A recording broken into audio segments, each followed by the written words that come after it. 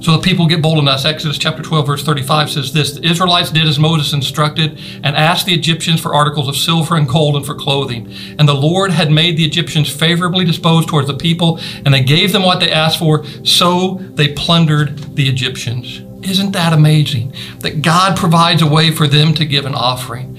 Which, as we start talking about giving and being generous, we need to understand that giving always begins with God. He's the one that prompts the heart.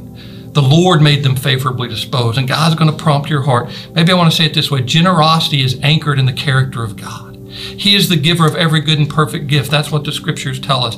And most of you, even if you're not familiar with the Bible, you probably have heard or maybe even know what is, some say, is the most famous Bible verse of all. And you can probably even give me the next word when I stop.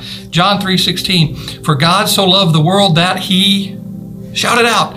That's right, he gave, because God is abundantly generous and it's rooted in the character of God, and he made it possible for the people to give because God wants us to reflect him. So I would say it this way: giving is, generosity is rooted in the character of God, but then also generosity is put inside of us because we're created in the image of God. His personality, the ability to reflect his characteristic is so much inside of us, but we have an enemy who wants to steal, kill, and destroy, and he takes that spirit of generosity that God has given us in his image and he turns it into a spirit of stinginess.